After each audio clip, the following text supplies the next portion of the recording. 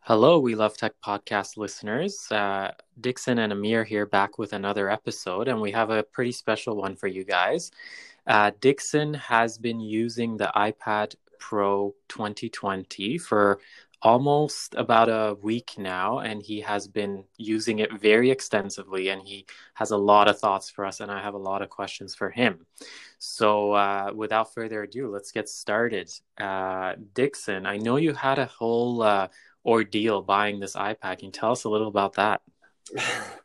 Yeah, so I guess when we started, I liked the idea of I guess I'll start like why I even was interested in the iPad in the first place. The iPad is I've always had this thing for tiny computers. I bought the first EEPC 7 inches, like the very first netbook ever back in those days, before anybody even heard about them. I used that, and then I kept moving up until I moved up to a 10-inch netbook. And I pretty much used that all throughout undergrad. You remember when we used to work together, Amir? It was like that tiny little white laptop I used to bring around everywhere. Yeah, I remember that. Yeah, I'm still amazed that I actually managed to like do everything on it. It's in hindsight, it was like super slow, but the battery life was actually amazing. And then I upgraded to an 11-inch MacBook Air in professional school. I love that thing, and so I always have this thing. I've always been able to be very productive on little laptops. I love the idea of being able to bring around a computer in my bag that barely weighs me anything, but is able to let me do anything. So I saw this iPad. I've been following it along. The hardware I always knew was excellent, but I'll be honest. When I saw the Magic Keyboard that was just announced, I was like, wow! It just changed. It just reinvigorated all those interests in using the iPad Pro as my next super small computer. With the pandemic, though, it had made things really complicated to get it. First, I put an order in through Best Buy. It was supposed to ship like I was supposed to get it within like 4 or 5 days. And it just never, even on the day it was supposed to arrive, it never changed to shipping status. So I reached out to them. I sent them online chat portal asking what's going on. And apparently there was something, they need more information, even though I already gave them like credit card and gave them my address. Like, I don't know what else you need. The credit So card info should be all the info they need. yeah, I've ordered stuff through Best Buy, and that's all I need. And they said, oh yeah, they need more information. I asked them like, can I just give it to you now? And they're like, no, we need someone to reach out to you. I'm like, that, and they'll reach out within 24 hours. They never reached out to me. So, being super impatient, I decided to I actually put an order in on Apple's website, and the date was even longer than that. So, turns out, like, thankfully, Best Buy has a curbside pickup service now. So, if you order it, if they have it in stock, which actually, surprisingly, it's very hard to find any of the new iPad 2020s in stock. I think it's still, like, back ordered. The Magic Keyboard is even more backed-ordered than this. Like, I ordered that through my reward points, and it still hasn't come in yet. But if with the so I ordered the iPad Pro for curbside pickup. Thankfully, it ordered. I was able to get it within the same day, and I canceled my order on the online Best Buy order, but the moment I went to go pick it up, I get a shipping confirmation that my online order is in. So technically, I have two iPads with me right now. I do have to go return the other one. Do you want one, Amir? Well, let's see how the podcast goes and your impressions, and maybe I'll take that off your hands. Yeah, sure. So to give people an idea of what I've been doing, ever since I got the iPad about a week ago, I've been using the iPad as my sole computing device for 95%. There's 5% of the time I really didn't use the iPad Pro, and when I say computing, I mean it includes using it for my phone use because I'm at home. I can get WhatsApp on the WhatsApp web. I've been using it for pretty much everything. And then the 5% of the time is stuff that I actually tried to do with the iPad, but either there was no supported app or the workaround was just too complicated and it just made me too inefficient. And we'll definitely get into that on this podcast because I think there are other people like me who are intrigued by the idea of being able to use an iPad full time as their main computer. And I want to and if you and like yourself, Amir, I'm hoping to answer any questions because I tried to do basically everything I could with it. So first off, before we get ahead of ourselves, tell me about the unboxing experience and the design, like your first impressions of the design when you first pulled it out of the box. Sure, sure. It's the iPad when you get the iPad, it's just like the typical Apple packaging. You get the nice white box. It's quite minimal, as expected with Apple. You open it up, get the iPad. There isn't anything super fancy. They only give you the cable and the charging brick. Fortunately, the charging brick is a faster charging brick. Although I don't think it's as fast as the MacBook Air's charging brick, but it's still able to charge the iPad within. I'd say it's pretty fast charging. You can get it from. I usually never let it die, so around 40%. I can get it up to 80 within an hour or so. So it's not bad. In terms of the design, it's very sleek.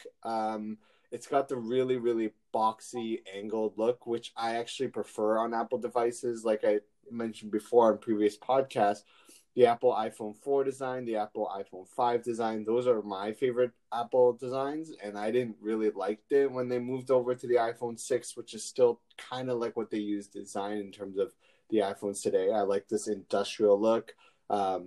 It's very sharp, but when I pick it up, it doesn't really cut into my hand at all. I love them, and when they announced this refresh in 2018, I actually really fell in love with the design because I love the symmetry of the bezels. The I have an iPad Air 2, and it always bothered me that there was like a big chin and forehead. I just don't like those things on any devices. And whether it's this on an iPad, the old iPhones, the Pixel 4s, like having a nice symmetrical bezel all around and no notch or anything, because if this thing still has Face ID, I think it just gives it a very clean and minimal look. In pictures, it does look like the bezel is very minimal, but when you get it, I can definitely still see yes, there's a nice. It's about the width of my pinky all the way around. I don't know if Apple is ever going to shrink this down because it's nice to have that bezel still when you hold it from any edge, so it helps with the palm rejection. But there is a potential to shrink down this bezel even more. Other than that, it's quite minimal. You have the LiDAR camera bump in the back. It doesn't really protrude out of the iPad too much, so when you lay it flat, it doesn't really cause it to stick. And if you put a folio case on it, which I think you should, and I do, because it helps prop the iPad up, it's flush with the rest of the case. That's pretty much it. Like, do you have any thoughts on the design? I know it hasn't really changed much from the old iPad. Yeah, I agree with you. I also really like the boxy design. Like when I'm comparing my iPhone 11 to the original iPhone SE I have as well, I really do prefer the boxy, sharper edges. It's just more handsome, for lack of a better word.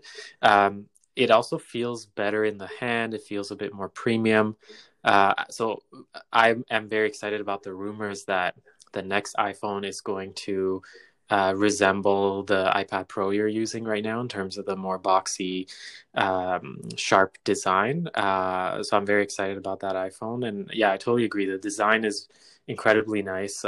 Obviously, I haven't seen the new iPad in person because of the pandemic, but based on the pictures, yeah, like I do agree that in the pictures the bezels look pretty small, but I guess I have to see what it looks like in person. But yeah, I don't have any issues with the design. It looks very nice. Yeah, and I'm super, super eager to get my hands on this Magic Keyboard because If you put that keyboard in the case and you put it on the side profile where it makes it look like the iPad's floating, oh, it looks super amazing. Yeah, so tell us a bit more.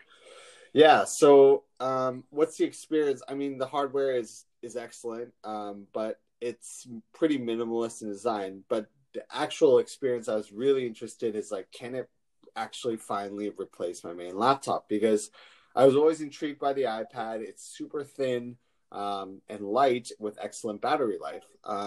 But the problem was always the software. There are too many things that I've been using desktop from Windows to Mac OS since a very young age. So I'm just used to a lot of things that I would take for granted on a desktop OS. And when you get to iOS, you realize you just can't do it. This includes but every time iOS got upgraded, for example, when it got file support or split screen, I would get excited that I'd be able to use the iPad again, but I'd get disappointed. But it's been a decade since the first iPad has been released. So the iPad OS has come a long way. And if you're interested in making an iPad Pro your main computer, there are some great things about it, and there's definitely some niggles that you should expect. And so let's go into it. Most of the time when I was using the iPad, I was pairing the iPad with the keyboard and the mouse. So with iOS 13.4, mouse support is finally an official thing. It used to be in the accessibility updates, and it was kind of janky and half-baked, but with 13.4, it is now basically a well-optimized experience. When you use the mouse, it's a very nice experience, actually. And I think it changes everything because with, if you do anything with iPad OS before this, trying to do tablet things was fine, but the moment you start to like have to use the desktop experience, which you would want to on the iPad, it becomes a frustrating thing because your touch targets are way smaller than your finger. So if there are two touch elements on the screen, and you try to touch with your finger, you might actually end up hitting the hitting things you don't intend to, and trying to do things like text manipulation or trying to like do things like edit Excel documents can be quite a pain if you're trying to do that with just your finger. And it's okay if you need to do something quick, but if you want to do something for hours, like working on a worksheet or type a document, it can be quite frustrating. So even when I tried to do that on my old iPad Air 2, I wouldn't last more than like 10 minutes where I thought, I'm just going to switch to a MacBook or a Windows computer because it's just going to make me so much faster. Now, this definitely changes, and from what I've read with reviews, it's even better with the trackpad because with the mouse, you get to do all the things you would do on a desktop, but with the trackpad, you can get gestures too. So if you want to switch if you want to switch apps right now, with the mouse, you have to kind of go down to these. If you want to do into multitask view, you have to bring your mouse down to this little floating bar like you do on your iPhone. You got to hold it for a second, drag it up, and then hold for half a second, and you see all the windows. But with the trackpad, you just take 3 fingers and swipe up. It's a lot faster. That said, it's not the end of the world. It's still much better than like touching the screen, reaching up, and kind of smudging it. Because the thing with iPad, if you're using it as a tablet, it annoys me to have like constantly have to wipe down fingerprints. So I mean, I know it probably bothers you too, right, Amir? Right, I agree. I totally am with you about the mouse support. Like, if you're really wanting to use a tablet to replace a computer, you do have to provide that mouse support because, like you said, it just adds a bit more productivity to just everyday simple things like even editing text and stuff like that. Um, and I'm very happy that they did that. Tell us a bit about your workflow. Like, what do you use the iPad for? Like, get into specifics a little bit so that our viewers, our listeners, I mean, can Yeah, understand sure. kind of what you do with it on a day-to-day basis. For sure. So currently with the pandemic, I've been doing a lot of at home like research. There's been a lot of text docketing. So I personally enjoy using Google Docs. Like most of my stuff is in the cloud, so I have everything in Drive. If I need to use Excel, I use Google Sheets. Apple does offer Pages and Numbers, which is their versions of these apps. But the thing with those is that I find that the formatting can change if you're going into those apps. And so if certain functions, like certain formulas, they might not port over. So I prefer to stick in Google Docs. And with Safari, with the desktop version of the web, it works quite well. I don't find any features. You're going to get the full Google Docs experience, the full Google Sheets experience on Safari, which is super nice. And then I've done things, for example, I'm recording a podcast on this iPad right now, and using the app called Anchor. And I'm able to use split screen. So I have the recording on one side, and then I also have my notes on the other side. So it's split in half. I'm able to see the rundown, kind of look at my own notes. So it's quite possible to do multitasking, but there are a lot of caveats. So the big thing is like you're only limited to split screen, and with slide over, it's nice. So you can have a slide over. You can bring in a third app technically, and that's a little small window on the pane. If you haven't used iPad before, it looks like a little iPhone sized app. You can slide it in whenever, and you can actually have multiple of those. So you can actually have like 4 or 5 apps.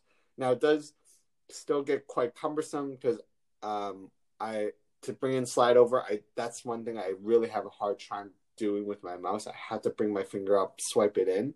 The gestures, you're going to have to really learn how to use those gestures. There's still times where I have to think about what I want to execute before I can actually do the split screen. Like I switch back. You have to have your main app even now I'm thinking about it. So you have to have your main app open first. Then you pull up your action bar on the bottom, or your icon bar at the bottom.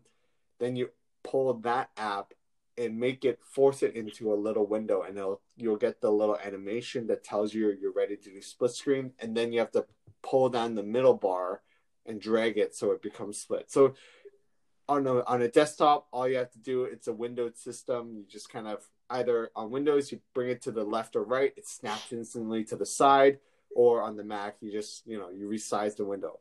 I think the workflow is a lot easier on that, but it's definitely doable. Do you find that you have to? One thing you said was interesting. You said you couldn't do the slide over thing with the mouse. Do you find that you constantly have to go up to the screen, down to the mouse, or is it just for like small amount of tasks that you have to do that? Because I can imagine, like, if you want to use it as a computer, you should really be able to use the mouse and the keyboard for everything. It would seem weird to have to switch between the mouse and the touch screen. So how many like things do you have to do that for? So for the slide over, like right now when I hover the mouse over to the slide, I can see the slide over app kind of peeking through. It does that animation. So you can do it, but I have trouble putting it back away consistently. So like now, see, I tried to switch an app and it kind of messed it up. So it's way easier, honestly, at that point to I can't get my Google Docs app. Like, this is real time. I'm trying to, I swiped in a different app and then I accidentally lost the page. So bringing it in is possible, but swiping it back out, you have to there's a little icon on the top, but it's way easier to just take my finger and swipe. I can't comment on what that's like with the trackpad. I imagine it's probably a lot easier as well. But again, once I get the trackpad, I'll definitely update you guys with that. One thing that I did find, so for my workflow, I do use messaging a lot, and my messaging preference is to use WhatsApp. So I like to use WhatsApp Web. So for those who don't know, WhatsApp Web is basically you can go on whatsappweb.com, you scan a QR code on your phone, and you'll get all your messaging and chats on the WhatsApp Web. The issue is that there's no official WhatsApp app on the in the iPad App Store. It's all third party, and it's basically a glorified desktop browser. So I have really trouble. So if you download that app, you will get an icon, and you can put it into your menu bar when you pull up. The apps that are in the iPad store do not split screen. So that kind of brings up another issue. Is like it's very inconsistent in iPad. You don't know whether an app can support split screen or not, and until you try it. And the only way I found a workaround where, okay, I'm going to use Safari WhatsApp Web, and that will work. That will get you into split screen. And I even made a custom icon on the dock. But when I try to bring that, every time I click that dock, it'll just open a whole brand new web page instead of bring me back to the WhatsApp web page I already had open. I know it sounds confusing, but basically you end up. Oh no, I get what you're saying. That sounds annoying. You end up creating a lot of WhatsApp web pages, even though like I just want to bring me back to the WhatsApp web link I already opened. It's already a tab. Just bring me there, and it won't do that. So the way that I can do that, the best way to use WhatsApp web is to don't do the icon thing. Open WhatsApp web, just keep it as a tab, and just refer back to the tab whenever you need it. I know that's the only way you can do it. Until you can actually get like proper split screen or slide over on it, that would be amazing, because that's what you do for messaging. You get a message, and you don't get notifications either. You have to kind of keep your phone next to you and see it light up to know that you're getting a new message, and that's when you check it on your iPad if you're working from your desk. So that's definitely kind of feels like that is one time when I feel like, yeah, I'm definitely not getting the laptop experience here. It's hopefully that will be fixed soon, though. There's a rumor that WhatsApp is going to let people register their account on multiple devices, and I imagine if that turns out to be true, maybe you can get the WhatsApp app on the iPad and then just use it as an app that way, and hopefully that will fix the issue. It is, but I mean, I've been waiting for this kind of thing for a while now, so I wouldn't hold out too much. I won't get the iPad. It's not a deal breaker. You can do it, and that's the thing I think with the iPad is the theme is like you can do a lot of things that you can if you are willing to put in the effort to try and make it work for you. So I wonder why the notifications don't come through, though, because when you use it just on Safari on your Mac, you do get a ping every time there's a notification. Is it because you have the volume off, or like for sure there's no notifications? For sure. Like I've been using it for the whole week every day, and whether it's from the iPad's the App Store version or this one, you just don't get any sort of notifications. If I use on I don't know if it's because Safari doesn't have an ability to do that. I don't know if it's the way that Safari is built on the iPad OS, to be honest. So if I want it to work like iMessage on the iPad, when you message me on iMessage, I will get a notification in the notification bar. I can switch to it. I can get floating. I can do split screen. I can do the slide over. It's great. If I can get that experience on WhatsApp, I'd be really happy. Yeah, hopefully there'll be a workaround soon. Yeah, in terms of you can even do things like picture-in-picture too on the iPad. So if you're on YouTube, so again, this is another workaround, because on a computer, you just simply have to shrink down the window if you want to do YouTube.com, or Chromebooks now have the picture-in-picture too, right? They do, and I just can't seem to remember how to make it work. It's not very intuitive. I think I got it to work once or twice, and then I was trying again yesterday, and I couldn't figure it out again. I have to go back to the instructions. But yeah, it is there, but it's kind of finicky. Yeah, so this is in the weeds, but it's fine. I want to explain to people how this works. So on Netflix, if you want a Netflix pop-up window, which is super nice because like sometimes you're doing something that it's not really intensive. You just want to have something run in the background. You open the Netflix app, choose the show you want, and while it's playing in full screen, you swipe up from the bottom, and then the video will shrink to a small window. If you want to do it on YouTube, you cannot do this no matter what. You can try all day. It's not possible if you do it through the official YouTube app. So if you want to do that on YouTube, you have to go to youtube.com, find the video you want, open, and there will be no button when you first play the video. So it's very confusing. You're like, what? There's no picture in picture. You have a full screen option. So full screen the option.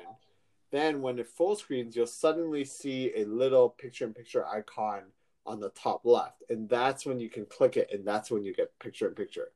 It's very, you can tell it's multiple steps just to get a video working. That said, I don't know how many people want the picture in picture, but I mean, I appreciate it when if you're working, like if you're trying to watch an informational video in the background, you don't want it to be half screen. You just kind of want the audio playing in the background. That's the best way to do it. All right. Yeah, that does sound like there will be a bit of a learning curve to make your workflow work for you, I guess, once you get the iPad. Now, you were complaining a lot about the file system, I remember. Tell me a bit about that. What is the issue with it? Yeah, so file system, when they announced it in iOS 11, I was like, finally, like I need, and I've complained about this on the podcast before about the lack of a true file system. So what I mean is that, yes, if you download something now from the web, it will go straight to a downloads folder in the file system, which is great. You can finally, and you can download any file type, which is already an improvement from before. Like you can get .zip files, you can open like any type of file extension. But the problem is that iOS 11, they don't really, it's not every app can access that file system. The app has to enable that API to allow the app to access the file system. And then when you actually use it, so what I mean by that, like let me give you an example. So there's iMovie built in, which is great. And my wife, Tracy, which you heard on last week, wanted to edit a movie in iMovie. So the videos that I have stored that she wanted were on Google Photos. How do I get a video from Google Photos into iMovie? Well, this is how you do it. You have to open the video. You have to go to Google Photos. You go to your video that you want, download the video. And if you want multiple, it'll download as a zip file. You can even extract the zip file now in the file manager. Great. So you'll see the videos physically in the downloads folder or whatever you put it. The issue is, so then you think, okay, now it's unzipped. I can logically, if you use a desktop, I'm going to go into iMovie, open files, and find the video there. You won't find it. You open it. If you did not extract it, you did not. Even if you've extracted and you go into iMovie to go under like open file, you will not be able to find it. And for a while, I was struggling to figure out like, how do I get this file to be recognized by iMovie? So it turns out you have to open the file, extract it, then you have to click on the video you want, and you have to save to camera roll. And from there, that's the only time you can actually see the video in iMovie. Even if I physically there is an iMovie folder in files. When I physically drop the video to iMovie would not recognize it. Like, it defies all computering logic that you would know. You grew up, everybody from, I mean, even it's just not intuitive. It doesn't make any sense. So it seems like iMovie can only access picture and video files from your camera roll. Exactly. And it's not, I don't know if I'm doing something wrong, but that's the only way I was able to have the file recognized. And this is an Apple's own app. Apple makes iMovie. And then when I tried to do something similar with GarageBand, I downloaded like a free MP3 and as background music. When I tried, I was able to. There's no real easy way to add the music to the background and have the whole song playing. Again, maybe I'm just not able to use it properly. But when I did the same thing on a MacBook Air, it's just super easy. You just find the file, click, done. So it can be a bit frustrating. It's a love-hate relationship sometimes where you're like, when I'm not doing anything crazy, it's such a good experience. Like, I love using the screen and stuff like that. But when you have to do anything super serious, like you're gonna run into like headaches, and it's gonna be a little bit of a struggle. So there, I remember another issue you had with it was with you couldn't get your dual monitor to do anything other than mirroring. Is that correct? Were Exactly. you ever able to find a solution to that? Yeah, no, it's that's just how iOS treats it, as far as I know. So, what I'm referring to is when I use my desktop, and I need to do like I do like working with second monitor, so you can have like just more screen real estate. You're just more efficient. You can't do that with the iPad. At least, what I wanted to do is that have a connect the second monitor so I can have one app on the screen and then one app on the iPad. Um, you can't do that. It makes sense before mouse support because even though you have an app up on the second one, you can't physically touch the second monitor. So what's the point of putting two apps up, right? But now with mouse support, you can wander the mouse in. You technically should be able to wander the mouse onto the second screen and start touching the UI. You can't do that anymore, or you can't do that currently. So what happens now is that USB, if I plug in my the monitor through the USB-C port, you will see something happen on the second monitor, but it's basically mirroring. So whatever you see on your small screen, you can only see on your big screen. So it's great for presentations. Certain apps will let you do, like, for example, if you use Lightroom Fusion, you can use all the video, like the editing portion will show up on your iPad so you can manipulate it. And then the video preview will always show up on the monitor, but that's really only a handful of apps. And it's back to the same story. It's like you don't know what apps are compatible or how they behave on the iPad OS until you try them out. And then sometimes you think theoretically you should be able to do it and you can't do it. So it's if you're getting the iPad as your main computer, basically you have to just keep in mind that you can't, as of right now, you cannot have true dual monitor support. So if you love doing that on your laptop or Chromebook, you just can't do it on the iPad. Sorry. Right. So you've told us a bit about kind of the limitations that you've encountered trying to use the iPad as your sole computer. Tell us a little about things you enjoyed doing on the iPad, things that you perhaps thought were easier to do on the iPad compared to a traditional computer. And like, definitely, I know you mentioned a few things you loved about the hardware. So just tell us kind of what you love about the usability of it, the hardware pieces, and like what sorts of things can you do more easily on it compared to a traditional computer? Yeah, so I know it sounded we just had like about half an hour of me harping on the things I can't do. It's still I think it's still the first. I still enjoy using the iPad. I think it's the most versatile computing device you can get at this point. What I mean by that is like currently, like I have it connected to my mouse and my keyboard, but if I wanted to read something on the couch, I just literally physically pick up the iPad and it's only like not even a pound. I bring it over, I can start reading the news. And when reading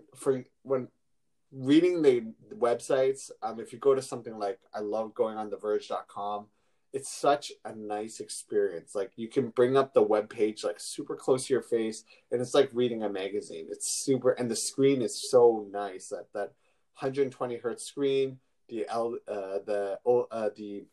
LCD is beautiful on the iPad. It's not OLED, so you don't get as the deep blacks as you would, for example, if you got a Samsung Galaxy S6 tablet. But I think it's still great. You won't really notice it unless you watch really, really dark scenes. You can if you want, you can turn the iPad into a notepad because if you get the Apple Pencil, pro tip, don't, if you want to save money because you've already spent a ton of money buying this iPad Pro, you don't have to spend a lot of money to get a decent stylus that has palm rejection. You can go on Amazon. They have third-party Apple Pencils, and it's basically it operates you just start to write on it, and the only thing you're missing is it doesn't have the magnet, so you can't hold it onto the side, and it does require USB-C charging, but that pencil only costs $40, where the official Apple Pencil costs $200. So if you just need it for, it's nice. I think it's definitely nice to be able to note take, because the iPad is a perfect form factor for a notepad. It's about the size of a piece of paper. And writing on it is quite nice. So it's versatile in that way. I have a Surface Go, which is very, very similar to this. The problem with the Surface Go is that even though it looks like a laptop, it's a Surface. Windows 10 simply isn't very good as a tablet. It's actually, I just don't enjoy using it. Like anytime I use it, I can't use it for more than like 5 minutes, and I put it down because the experience just isn't good. The touch targets, even when they do a tablet mode, the icons are too small. It doesn't translate well. Whereas the iPad, it works excellent as a tablet for consuming devices, and now it works pretty good for a laptop replacement. So in terms of like a versatile computer, it's even better than Windows, because it's kind of interesting, because like with the Magic Keyboard, Apple's basically admitted that what the Surface was doing was the way to go for these tablet-like devices. But I think going from tablet to desktop is easier than going from desktop and forcing it to try and work in a tablet mode. Makes sense. Yeah. You mentioned that you really love the speakers. Tell us about the speakers. Oh man, it's hard to, I can't really show you on a podcast, but it's super. I have multiple devices, these tablet devices, right? So I have the Pixelbook, which both Amir and I love. Refer to our old podcast on it and kind of listen to our reviews and thoughts on it. But it's the Pixelbook is great for being versatile as well, because you can set up as a tent. But tent mode, you can turn into a tablet. It's great for taking on planes and stuff. The issue with the Pixelbook is that the speakers just frankly aren't that great. I don't know. Do you agree with that, or Yeah, they suck, for lack of a better word. There's no bass. It's not tinny, but it's also not very full sounding, and it sounds muffled. Is the best way I can describe it. Yeah, it doesn't sound very good. But when you go on the iPad Pro, like if I turn it on max volume, you can hear it in the entire apartment, and it's super full sounding. It doesn't have as much bass or as much volume as the iPad Air, and I think that simply is because there's just more. There's room for a larger chamber in the iPad. The MacBook Air, but the iPad Pro can get impressively loud, and to the point where with the iPad Air 2, I could use it as to play like videos in my kitchen and stuff when I'm cooking, but you would have to pair it with a Bluetooth speaker in order to hear Netflix dialogue properly. But with the iPad Pro, you can just leave it. You can use the existing speakers, and I have no desire to connect it to a Bluetooth speaker. It's that good. Wow, yeah, good to know. I can't wait to hear it. Yeah. Tell me about the battery life. Can someone, unplug this iPad at 100% in the morning, go out for a full day of school or work, come home in the evening, and still have some juice left? Yeah, definitely. Easily. You get the Apple estimates 10 hours for the iPad, but I think it's actually quite conservative. I can go a full charge on this, and I would use it I would work during the day doing Zoom calls, take notes, research, do all the web document stuff I was talking about. Then at night, like if I'm, chilling and reading the news, I'll go to bed and the iPad will be at 50%. And that's like 6 hours of screen on time. Wow, that's impressive. That's incredible. And when you throw in the fact that you have a 120 hertz screen, the processor in here is similar, if not outperformed, on benchmarks, is as fast as a Core i-Series chip, like Core i5. I can play games on it with a Bluetooth controller now, and it just won't die. It's so incredible. So Wow, it good to definitely know. fulfills, yeah. In that respect, it totally beats the other portable lap like Surface Go that I have. It's super functional. I can do anything I want because of the OS with the Windows. But the problem is that it's the processor they use in it is really it's not terrible, but it's definitely slow. So you can but at the same time, usually if you get a slow processor, you get a trade off with better battery life, like I did with my netbooks. But nope, it doesn't have great battery life either. So you kind of with the iPad, you kind of don't have those weaknesses. It's super fast, super fluid, and you get the great battery life. It's like the best of both worlds. Interesting. Good. Yeah, yeah. You were mentioning initially, I remember you got the iPad Pro and you were like, you know what? Do I need this generations? It has this stupid LiDAR sensor. It's pretty much the only difference. Do I actually need that? Tell us about the LiDAR sensor and did you ever use it at all? Was it useful in any way? Yeah, so that's the big feature. If you don't know, what's the difference between this and the 20? So there are two reasons. Not the I didn't get the new 2020 because if you want an iPad Pro, if and you want to save some money, go on apple.com and go into the refurbished store and get yourself a 2018 version. The problem is that I think a lot of people are doing that, so there's not. I've only seen it in stock maybe once or twice. Um, but the reason I got 2020 is because the 2018 version iPad Pros, other than the 1 terabyte model, they only have 4 gigs of RAM. But the new 2020 models, every model has 6 gigs of RAM. Now, I don't have the 2018 model to see like how does the iPad 2020 truly is able to keep more apps in memory and stuff like that. But so far, I've been very impressed with the amount of apps I'm able to keep in memory. It's definitely a huge difference from my iPad Air 2, which has only 2 gigs of RAM. So I really couldn't use more than 2 apps before. If I switched to a third app, it would have to restart. So like WhatsApp, I couldn't even use WhatsApp Web whatsoever because it didn't have enough memory to keep that web page in its memory. So every time I switched to WhatsApp Web, it had to reload all over again. Um, so if you're going to use this iPad Pro as a laptop replacement, I think you can do it with the iPad Pro 2018. But if future updates come out that they enable more extensive features on iPad OS, so you can run more things in the background, you might run into a RAM issue where at least you have an additional 2 gigs and you're future proofing yourself with the 2020 model. LiDAR, it's not. I don't think you should go out getting the iPad because right now there's no apps I think that really take advantage of the LiDAR. All the apps that are taking advantage of LiDAR are still only in testing phase. So to kind of tell you LiDAR is it's a light radar system. So it's a special camera that measures the distance or time it takes for the photons to come back to the camera.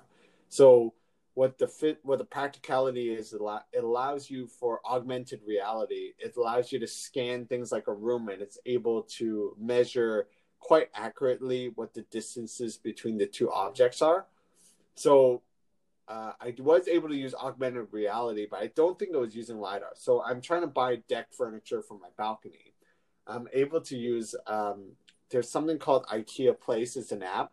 You can scan a physical space and you can place virtual furniture on it, so you can know exactly if that furniture is too big for the space, how it'll look. It was actually really cool, but that was really the only practical time I needed to use anything remotely close to LiDAR. So I Yeah, I don't can't think don't imagine any yeah. other time to use it other than putting furniture around the house. Yeah, so don't go LiDAR thinking like, oh, I'm going to get it because in the future it's going to take advantage of it. You don't know at this point. That said, LiDAR is coming out for the iPhone 12, according to the rumors, and I wouldn't be surprised because Apple would port this over to their iPhones. Maybe at that point you'll get widespread use of that measurement, but it's also limited. Like I was looking into it because the LiDAR is it's not very, it won't let you measure fine things. Like you can use the measure app on your iPad to measure you can like put it over an object. It'll tell you what the distance is between it, but it's not sensitive enough to measure like really small things. So it's really only like intended for use for like rooms. Right. Yeah. So I don't really have much to comment.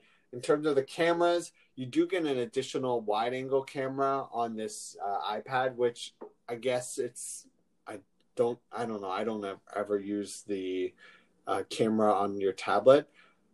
The only time I would use I have used a camera on the tablet for video recording because iOS is so good at the stabilization, the autofocus.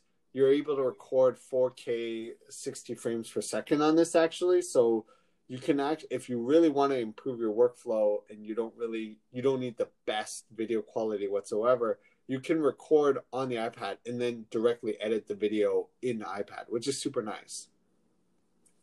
Yeah. Yeah. In terms of the camera quality, it's not, don't expect iPhone 11 or iPhone 11 Pro quality. It's really good in bright light, but the moment you get like indoor lighting, you'll start to see noise in your photos, and there's no night mode. So downside there. I wonder why they didn't put the night mode, but I guess it's true. No one really takes their iPad out and shoots photos or videos with it, as far as I know. Usually people use their phones. Yeah. So let's get kind of your overall impressions and finally whether or not you recommend this iPad. If you do, to who, and if you don't, why not? Yeah. So a lot of people, when they hear the price tag of this thing, it's, if you pair in the Magic Keyboard, it's basically the same price as a MacBook Air. And people in there say, well, what in the right mind would get in a MacBook Air?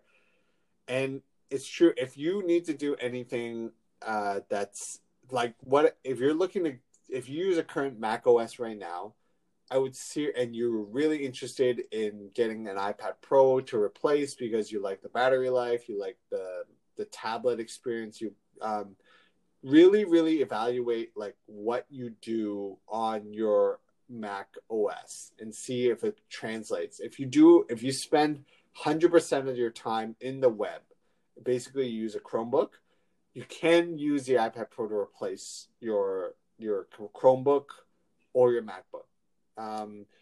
If you need to do any apps, just make sure there's a iPad equivalent app, but also it has all the functionality. Because sometimes you have apps on the iPad store that just are in the App Store, but they don't have the same functionality. Like they have a light version. It's not the same. For example, if you use Photoshop a lot, don't get the iPad Pro because the Photoshop is just not as full featured.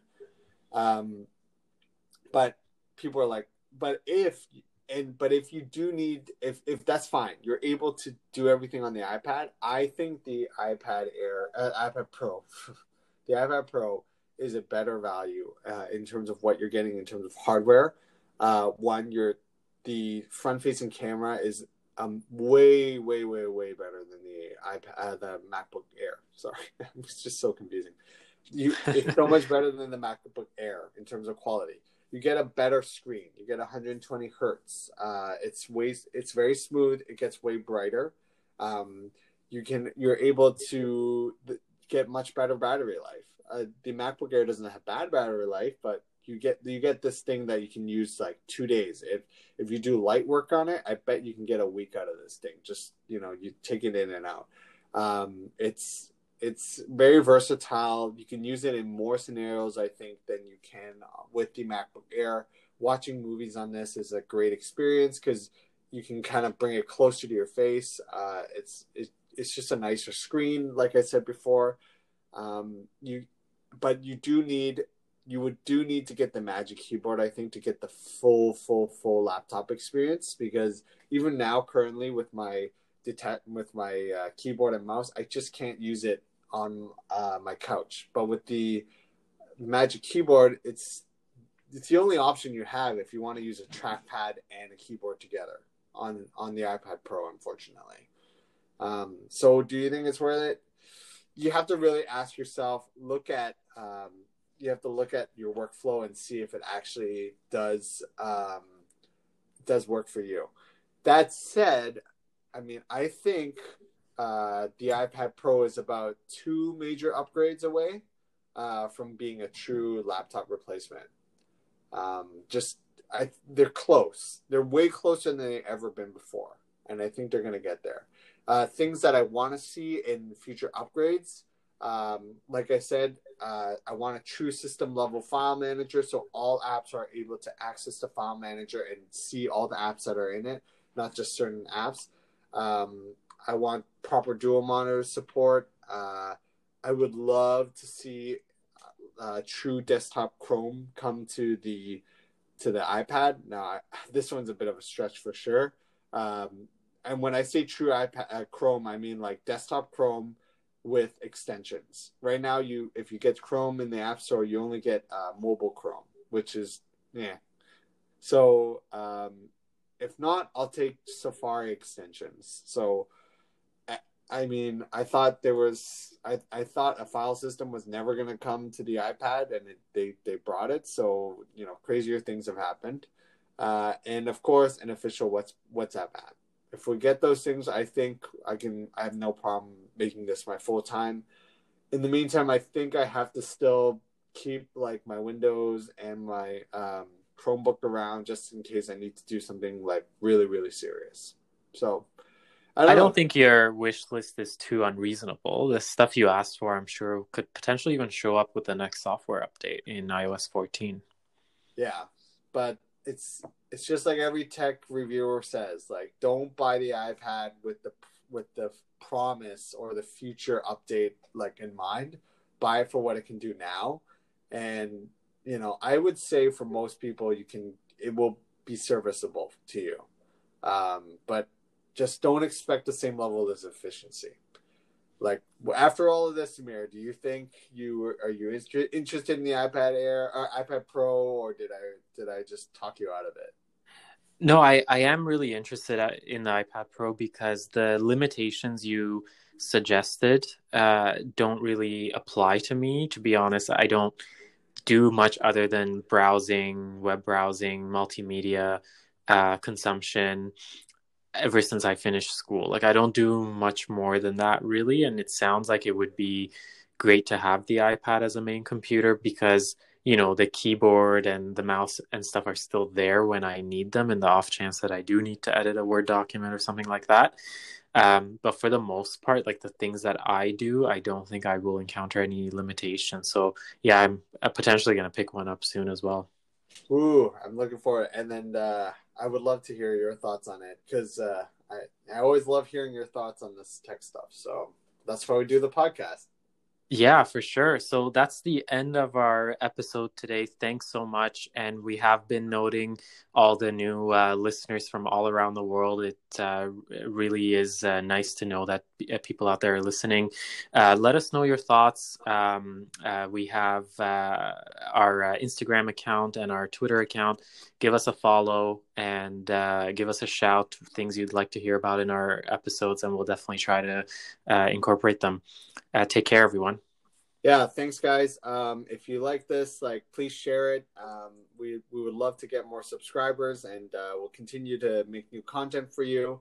I definitely will plan to update this podcast once I get the Magic Keyboard. I'm checking my inbox every day to look to see if it's shipped. Once I get it, I definitely will give you my impressions and review. So, thanks for listening, and we'll look forward to. Thank you everyone for listening to We Love Tech podcast, and a huge shout out to all our new listeners from around the world.